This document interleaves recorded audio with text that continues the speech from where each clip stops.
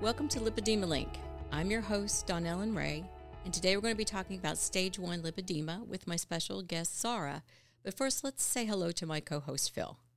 Hi, Donnell. You know, this is very important because we've talked to an advanced stage patient before, but we probably don't know much about the people who have just been diagnosed with lipedema. So this is a very, very interesting show that I can't wait to dive into. Yes. And I'm so glad that Zahra Hamadi has agreed to join us and talk about what her story has been with this. She is a stage 1, and yes, we talked to someone before that was stage 4, and I'm kind of in the middle of the road, stage 2 and 3. And I think at whatever stage you're in, maybe your symptoms are a little are different, your treatment's a little different, your diagnosis a little different. So I'm very interested in hearing Zahra's story. So welcome, Zahra. Thank you. It's a pleasure to be here. Thank you for having me. Oh, yes, ma'am. So okay, so let's just start from the beginning. When did you notice something was wrong? Like most women going through this, I felt something was wrong right when puberty hit. I knew something was off with my body. I was trying all the diets and exercises. I knew that my calves were huge. I was having a lot of pain, and I just didn't know what was going on. And, it wasn't until the pain got really bad that I decided to go to my primary care and say, listen, I think something's wrong. Mm-hmm.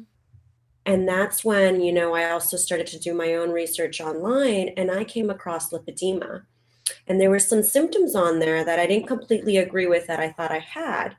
But I was like, I think I resonate with most of this. So I'm going to ask my PCP about this, see what they think. And they had no idea what I was talking about.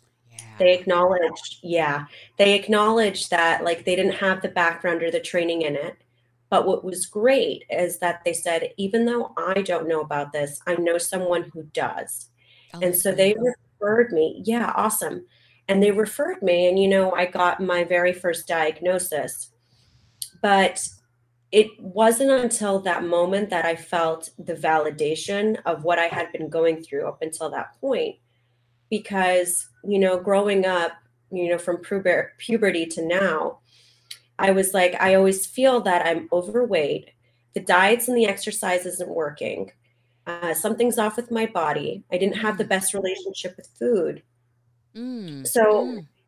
Yeah, because, when you struggle with weight, there's a part where like you just feel like you're not fueling your body to fuel it. Thankfully after surgery and, figuring out what I have, that's been completely handled. It's been transformed. But there's an aspect of it before. It's not just a physical manifestation, this disease. I believe it starts on more emotional and mental. Mm-hmm. It takes its toll. It sure does. So, yeah. And especially being that young. I mean, like, were you comparing yourselves to, say, your friends to see what the size of their calves? And were you asking them if theirs hurt? I mean, that's kind of a lot to kind of try to figure out at a younger age, I think. Absolutely. And, I have 2 sisters, and they didn't understand what I was going through. Oh. And I would look at their calves all the time. I'd compare and be like, how come I don't look like you, right? Why am I different? Why am I built different? And I would always chalk it up to maybe bigger bones, being slightly overweight, until I got that diagnosis and I had it in my hand, and I was like, okay, there is a reason behind this. This is validation, in which I thought was validation. But, even after that, I faced some difficult conversations with surgeons who didn't necessarily agree with my diagnosis. I had one, for example, I visited out in Massachusetts, and I was like, can you treat me? He had claimed to treat lipedema, had been doing it for quite some time. And, he took one look at me in person and was like, you don't have lipedema, you have cellulite. And, what? Yeah. So to hear that, I was like, I just burst out in tears after he had left the exam room. I was like, at this point in my research, I had, consulted with about 4 plastic surgeons. I was diagnosed by 2 additional non-surgeons who were experts in the field. Okay, good. And so I knew what I had, and, other doctors knew what I had, but it didn't erase the fact that there were some medical providers in the field who still didn't know what it was, and how it presents itself in an earlier stage patient. So this doctor, for example, said he treated lipedema, but he said, most of the patients I treat are very different than you. And I asked for an explanation on what that meant. And he said, I treat morbidly obese patients. And so I was like, okay, I am happy that you're telling me you don't think you'd be a good fit for me as a surgeon, as my surgeon. What I'm not happy about is that I got gaslighted out of the fact that, you think I have this disease. So I feel like, especially in this day and age with lipedema patients who are around my age or stage 1, stage 2, they're not just going to face the gaslighting that they give themselves. Because I know I did that too. I would say, maybe I'm not working out hard enough, or I'm not eating the right foods. But we're also going to face that gaslighting from society saying, why don't you just eat better? Why don't you just try this exercise, or try to go keto, or, cut out the carbs, or something like that? It's not validated. And a lot of people just like to chalk it up to obesity, because that ends up what happening, with lipedema. Sometimes when it's not caught early on, or, there's all these other symptoms that manifest, it can show as obesity. It can present itself that way as being another symptom of what lipedema causes. And it seems like that's an easier label or category to put us in, if that's what you come in and you're asking questions about, and the lack of understanding. And what I find interesting is that the surgeon you just referenced obviously doesn't treat it very well. And I wonder how much they really know about it, if they really believe that you didn't have it, So, yeah, Exactly. sometimes I think it's a label or category to put us in, which I find very disheartening. And I think it's also an easier way out to, not take responsibility in the medical field and advance, the research and the development in this field.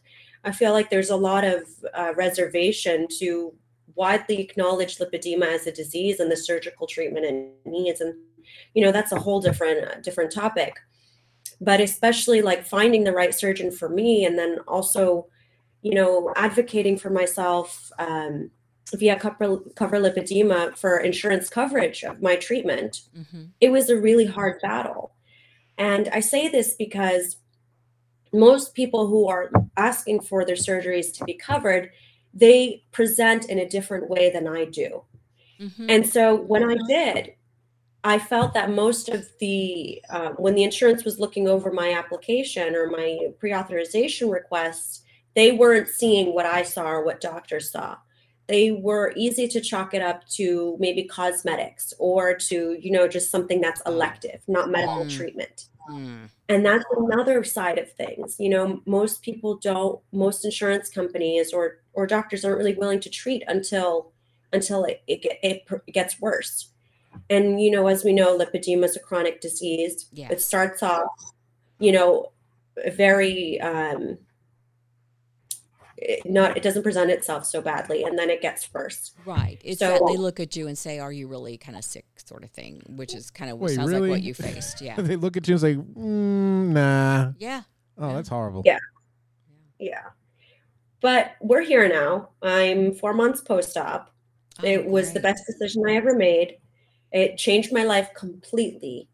And, I just want to be a resource to other individuals who are in the same boat, who feel like, they don't know if they present themselves the same way that most lipedema patients who are talking about it do. Because that was one thing I couldn't find. Someone in my age, my stage, talking about what was going on and their process and what it was like, their photos, their outcomes. That's something I wanted to see. So I'm hoping that this can be something that other people can look at.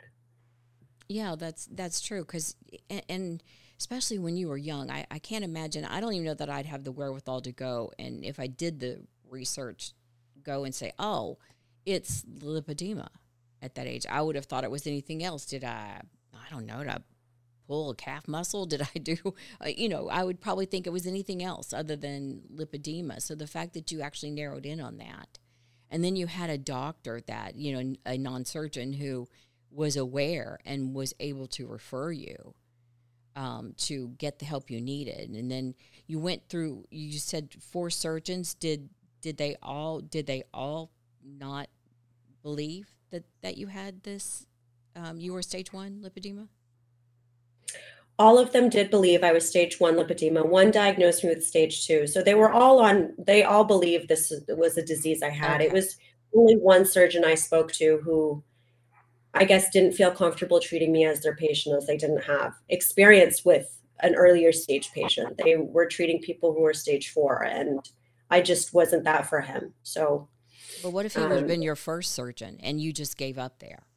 Or you just believed it and said, "Oh, well, I must be something else," or I mean, what if you just would have given up there because it was just too much, too frustrating, too depressing, too, just too hard? I mean, that would have been the real shame of that. Absolutely. I couldn't agree with you more. When I had that conversation, I thought back to myself, what if he's right? What if he is Hmm. right? This is just cellulite. Maybe I can just exercise it away. But then I remembered I had all these other like documentations. I had all these other um, consults and Hmm. diagnoses and treatment plans. And, if it wasn't for that, I probably would have stopped my search and walked away. And Oh that's the gosh. sad reality is that, Hmm. women who or individuals who have this stage 1 or stage 2 are going to be gaslit out of it. And it's because lipedema isn't widely known or accepted in the States in terms of, just socially speaking. Doctors might now know more about it, especially now that we're doing so much advocacy work. But before that, even if you find someone on the street or ask someone on the subway, they're not going to say, "Oh yeah, I know what that is." We're not there yet. And until we do get there, there's going to be a lot of individuals who walk into the doctor's office not knowing what they have, and it's up to the doctors to be trained to know this is a disease that affects 10% of women.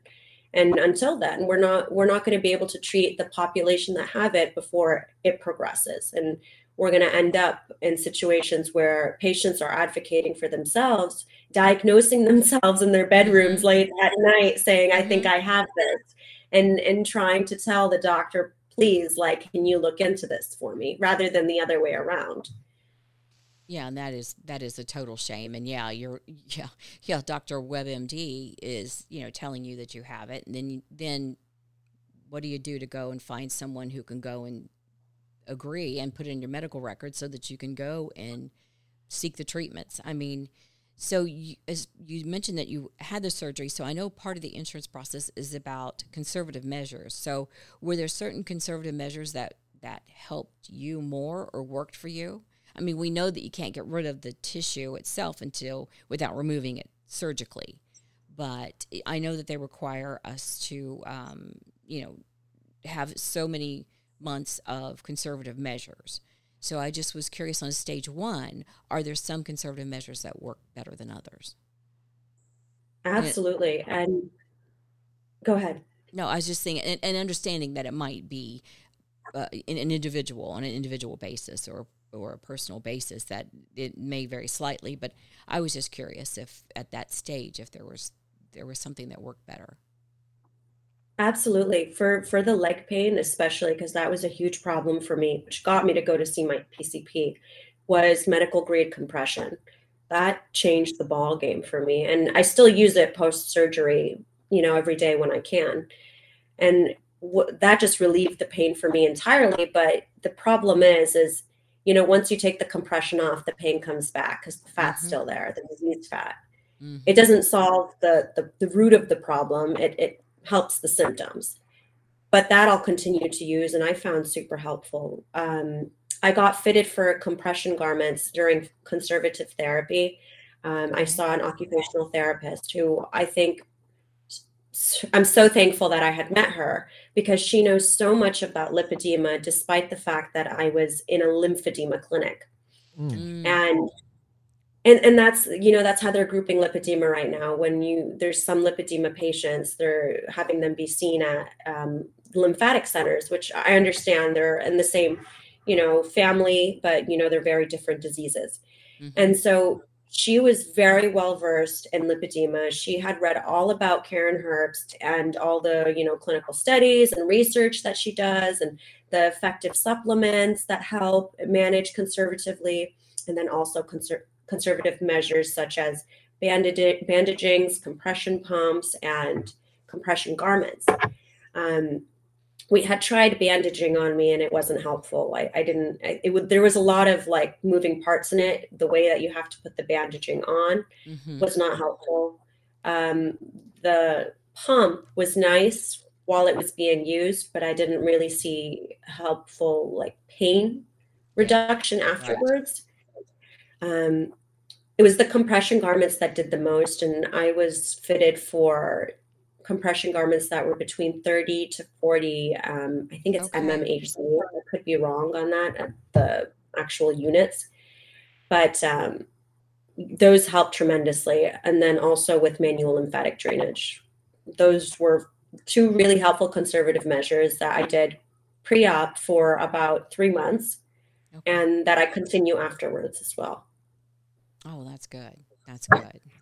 Did you do have you found like any sort of like exercising, meaning like swimming or anything like that was helpful for you? I'm just kind of curious from a whole, like a holistic perspective here, what was for a stage 1,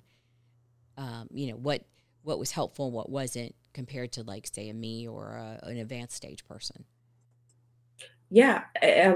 On top of that, before I even found out I had lipedema, I loved weight training, and I didn't realize how helpful it was towards the halting or slowing the progression of the disease until afterwards, because I continued to weight train after my surgery once I got cleared, and I am now.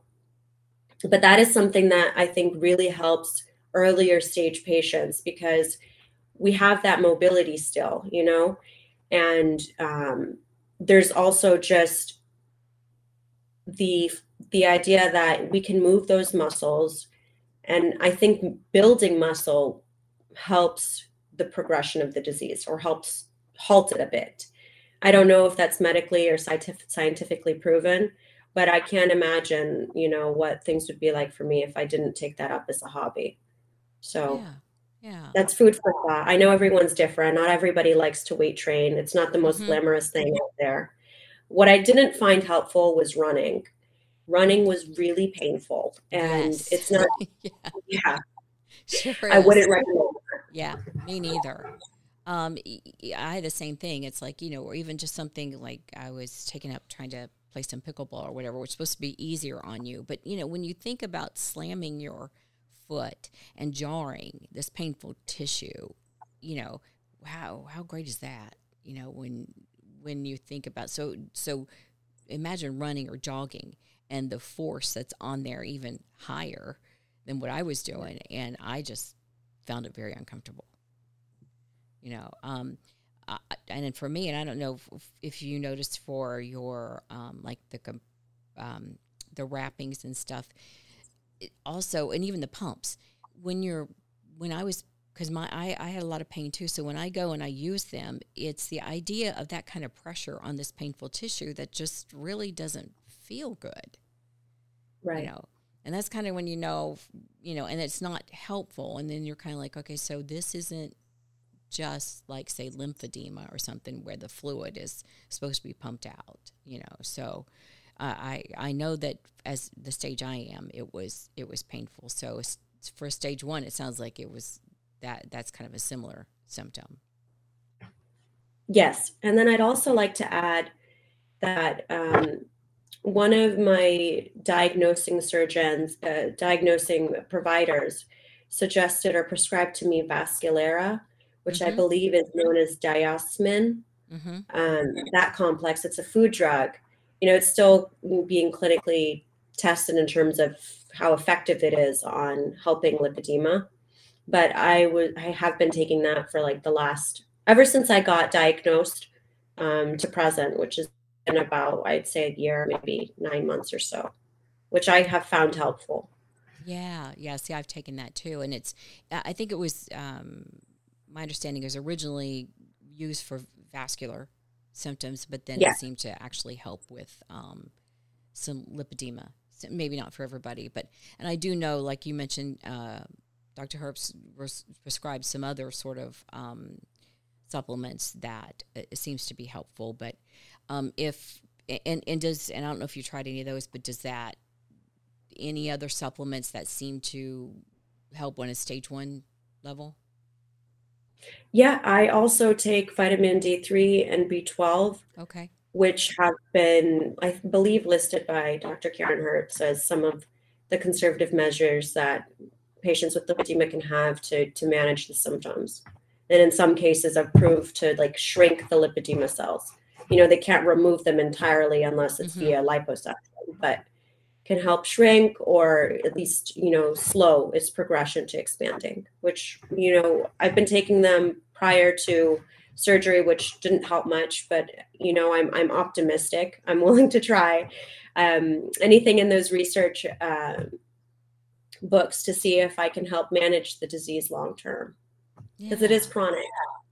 Yes, that is the unfortunate thing. So you can have it surgically removed. That doesn't mean it's going to stay away, and it can come back. So that's the downside of that, you know, because we get so excited when, you know, we can, if, and for those that choose surgery, I know that everyone doesn't, and that's, you know, perfectly fine. I'm just saying, for those that choose surgery, you're so excited because, you know, for me, it was the idea of making the pain go away, and it sounds like that was a big thing for you too.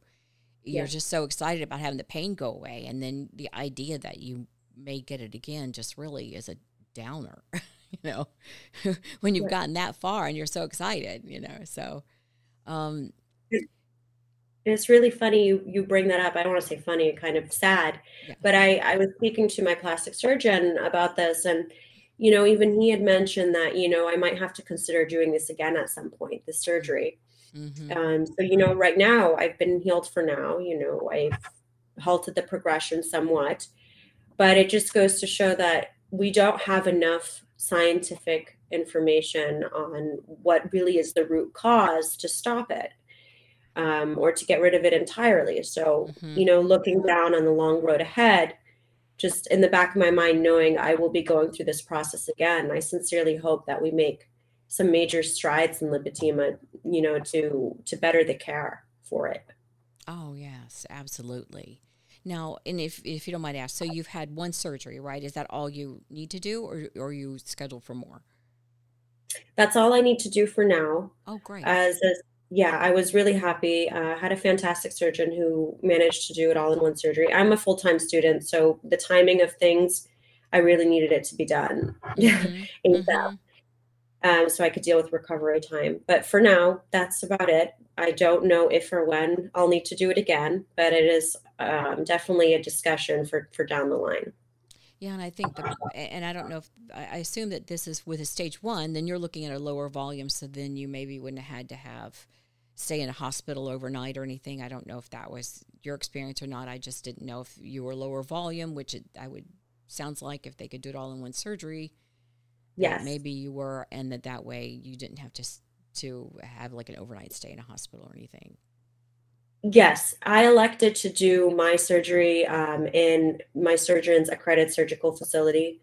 Per state of New York law, you're allowed, the doctor's allowed to remove up to 5 liters of Okay. lipedema fat or fat in one surgery, which is what we did, and it was beneficial to me. Oh, I that's know good. that that's not the reality for every lipedema patient. So, therefore, if more is needed to be taken out in one surgery, they would have to go through a hospital or do more surgeries. It really depends on them. Mm-hmm. Mm-hmm. So did you, and if you don't mind to ask as well, so did you have to travel for yours, or was it able to be done locally? Because I think traveling puts a whole other aspect onto having surgery.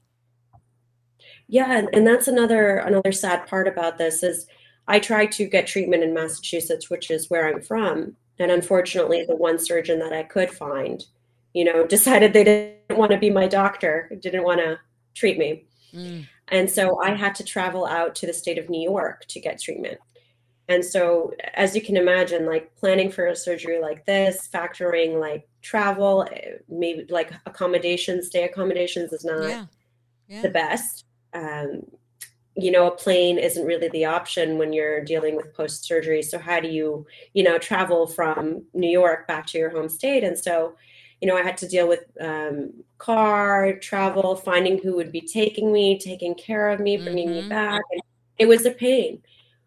So I sincerely hope that, states have good qualified surgeons who are able to treat in the patient's home state so they don't have to go out and seek treatment the way I did. Yeah. Yeah. And gosh, I know some women talk about going internationally to get it done. Yep. So I can't imagine like a long flight or anything like that. Because, I mean, I'm sure by car you're still dealing with swelling and you still have the pain post surgical and, and then, yeah, and how long a trip is it? And do you have to go and try to, stay somewhere and try to plan it all out? And then it does extend the whole process, by days. And, a lot of times you just want to get home to your own bed to start healing and feel better. So post surgical though, how was it for you? Could you tell a difference pretty soon after in the pain level? I mean, I know that right after surgery, of course, it's painful, but could you tell from where they had removed the tissue that some of the pain or that sort of pain had subsided? It's so funny you asked that because all of the before and afters that I saw, there was an immediate reduction in the size. Mm. And I was waiting to have that like woohoo moment of looking at my legs right after surgery, waking up and saying, wow, these are so totally different. These are my new legs now. Mm-hmm. And they were actually larger than they were pre-surgery. And I was devastated. Oh, I bet. And I think, I bet. Yeah. yeah. And I think that's something that earlier stage patients should be prepared for. I think especially if you're removing, not so much volume of lipedema fat, to know that there's going to be a lot of swelling and that might mask, or in my case, it did mask, the removal of the lipedema fat and what the results will look like. I remember like looking at my legs 1 month post-op and saying, you look the same to me. Like, what is going on? Like, did I actually go through this surgery? Did it do anything for me? Mm-hmm. And, Mm-hmm. the thing is about the legs, specifically like the calf area and the ankle area, which is where, majority of people want to see the biggest difference, the ankle and the calf, is that it swells the most and it takes the Yeah. longest to heal.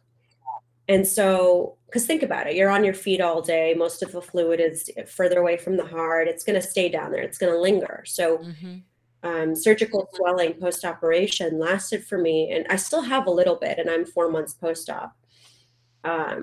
Lasted for a solid 2.5 months before I could see what my legs were actually supposed to look like. And that was the most, difficult part of the healing process because we want to see the legs look really different right away. Oh, yeah. And I think for earlier stage patients, I think that's good advice to yeah, set your expectations and that it's not going to just automatically look different because you are going to have that swelling and it does have to go down and it does take some time, months even, to go down. But yeah, I know when you're anxious to get it done because if you've hurt for so long or you've had other symptoms for so long, or if you're advanced and your mobility is affected for so long, you just want to get it done and you want it to be better now, you know. So exactly. I think Exactly. you're right that no matter what stage you are, just set your expectations and that, yes, you're still, even stage one, you may have the swelling. It may not be the ta-da moment right then that we're snap my fingers and it's fixed. So I think that's good advice. Thank you. And, also they tell you to prepare yourself. You think you're going to get like 10 pounds off the scale right when you go through surgery and come back out. It's not going to happen. You're going to hop on that scale and you might be a little bit more than you were before. And that's totally okay. That's part of the healing process. There's a lot of swelling involved. Just be patient and be kind to yourself during that time. Yeah, absolutely. Absolutely.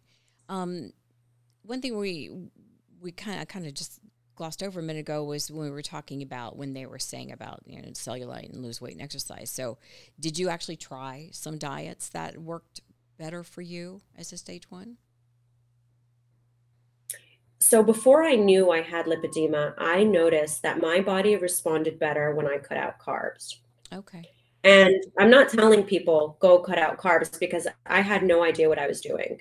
And I say that because there are better carbs for people with lipedema to consume rather than not. So, white carbs are something that we should limit versus whole grains, quinoas, those kind of grains. Like those whole grains are the good stuff. And so I would just cut everything out, and I felt like my body was responding to my diet and exercise. Who knows really what was the reason that I would see some improvement. But, once I reintroduced those food groups, the weight was coming back. So in hindsight, if I could learn something from that and say that to people now is focus on eating like a well-balanced diet full of whole grains and vegetables and focus on whole foods. I know they say it like that and it's something that's thrown out there a lot and you say, yeah, I'm doing it, but really focus on it because I noticed every single time I focused on eating that balanced diets of the whole grains and fats and vegetables and those whole foods that my symptoms or my swelling that eventually happens with lipedema too, it was reduced. Pain was reduced. But, that's a management tool. It obviously doesn't fix the root cause. It's not going to get rid of your lipedema, but it will help manage long term. So it's a big factor.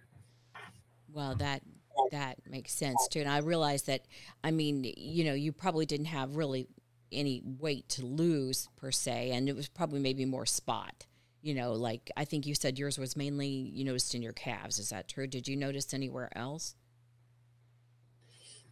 It's actually, yes, it was a lot in my thighs as well, but I didn't understand or understand how lipedema presented in the thighs and of a first stage patient, right? Of a first stage lipedema patient. I always assumed it was limited to my calves, and it wasn't until I spoke with my doctors that they actually pointed out you have a specific type of lipedema that affects all the way from the lower abdomen to the ankles, in addition to your arms. Okay. And I so said, you had it in arms too. Okay. Yes. And I was like, I had no idea. I was so focused on the pain in my calves and, how much larger they were in comparison to everything in my body. I just assumed I had like a pear-shaped body type, that's been glamorized or whatever it might be. And, this is normal. It's just my calves that need the lipedema fat removal. But, it wasn't until, my visit with my doctors that they said, no, like it presents itself in your thighs and your lower abdomen and in your arms. Like it's clear. And I said, okay, well, this makes sense. And they pointed to a chart. There's different types of lipedema presentation. Some people have them maybe just in their thighs. Some people have it from the waist down, like I did. Or like the lower abdomen down. Some people have it just from the knees down, some just in the arms, or a mix of all three or four. So it definitely did affect different parts of my body. I wasn't aware of it because I was so hyper fixated on that one area that was bothering me. And so really thankful to have met, qualified providers who knew what they were talking about. Oh yeah. So so at a stage 1, did they present, so you had surgery, but did they present any other treatment options besides that? I'm not sure. So when I had first, Go ahead. I'm sorry. go. So when I was, going through my conservative therapy treatment, they suggested as many conservative measures as they could in terms of compression, bandaging, the pump, everything under the book, massaging, eating the good diet, doing the swimming that they tell you to do, the aerobic exercise. But I was headstrong on a surgical option. Okay. I wanted a permanent fix. What's not, in hindsight, it's not really permanent, but, I wanted something that was definitely going to give me the results I needed to halt the progression of this disease for now. Okay. And so when I was talking with surgeons, I was headstrong about, I'm going to get this surgery. It's a matter of, are you a good surgeon to go to? Are you someone who knows about lipedema? And that's another thing, like picking a surgeon is so important. You need to pick someone that you are really comfortable with, but most important is ethical and is willing to take insurances and not treat lipedema as some like marketing gimmick too, for just to get patients. You want somebody who is really listening to you and, has treated people like you before you. Yeah, absolutely. That's that's a biggie is, experience. Have they treated this before, that they know what it is? Like I'm still curious about that one surgeon you saw. It's like, if he doesn't think that a stage 1, has it, it's not just cellulite, then, what has your experience been? I realized that they said morbidly obese, but that cuts out a large percentage of these women who may not go Yes. and seek treatment because somebody told them, yeah, that's not you. So I think that that's critical, is someone who has the experience and has treated people who are like you. Can I ask a question here? Yeah. So, Yeah. Zahra, one thing that I've noticed, with doing this podcast with Don Ellen, is that there is a lot of medical gaslighting. I know you mentioned it earlier, but why do you think that is in the medical industry? I think it's a mix between providers not wanting to be wrong and then also just where insurance companies and hospitals are in treating lipedema. So I think my experience with my doctor was a mix of, I don't want to take this patient on. I don't have the skill, not the skill, the expertise to treat her. I don't want to, give her a botched surgery because, lipedema is the treatment to lipedema is liposuction, and it is the easiest thing that plastic surgeons are trained to do, right? But, once you throw in lipedema and in the fact that it's a medical disease, it needs a different approach to treatment that is different from traditional liposuction. And I think for a doctor who is treating morbidly obese patients, there's less of an emphasis on one, aesthetic outcome, and then also two, getting out the lipedema diseased fat versus just getting fat out. So, in my situation, there obviously is going to be a difference for me, a lower stage patient, stage 1, of which disease is fat, diseased fat, and which is, healthy fat that can stay, or just normal fat. And so there's also the aesthetic outcome. As a young patient myself, like, one thing I was afraid of it was going to a surgeon who was only going to look at the medical outcome. Yes, this is a medical treatment, it's a disease that requires medical treatment, but at the same time, I also there's an emotional and mental aspect to this, where I wanted some autonomy back onto like the outcome of what I looked like. I didn't want a bad outcome, and I was afraid of that. So, I thank God every day that this doctor turned me away. Don't get me wrong. I'm happy he told me, listen, I don't have the expertise to treat you. I treat people that are very different from you. But I wish that, none of the gaslighting was involved. And then for insurance companies, I think it's clear, for a patient like myself, if they start treating it for higher stage patients easily, like covering it, it's going to be hard to manage who actually needs it and who's using it for cosmetic treatment, which is a valid concern, right? The abuse of insurance coverage. But women shouldn't have to advocate for themselves the way I did, and the way, you yourself are, and other women are doing right now. It should be standard care, and they need to figure out a way to regulate those potential issues, but not put that burden on us. I absolutely agree.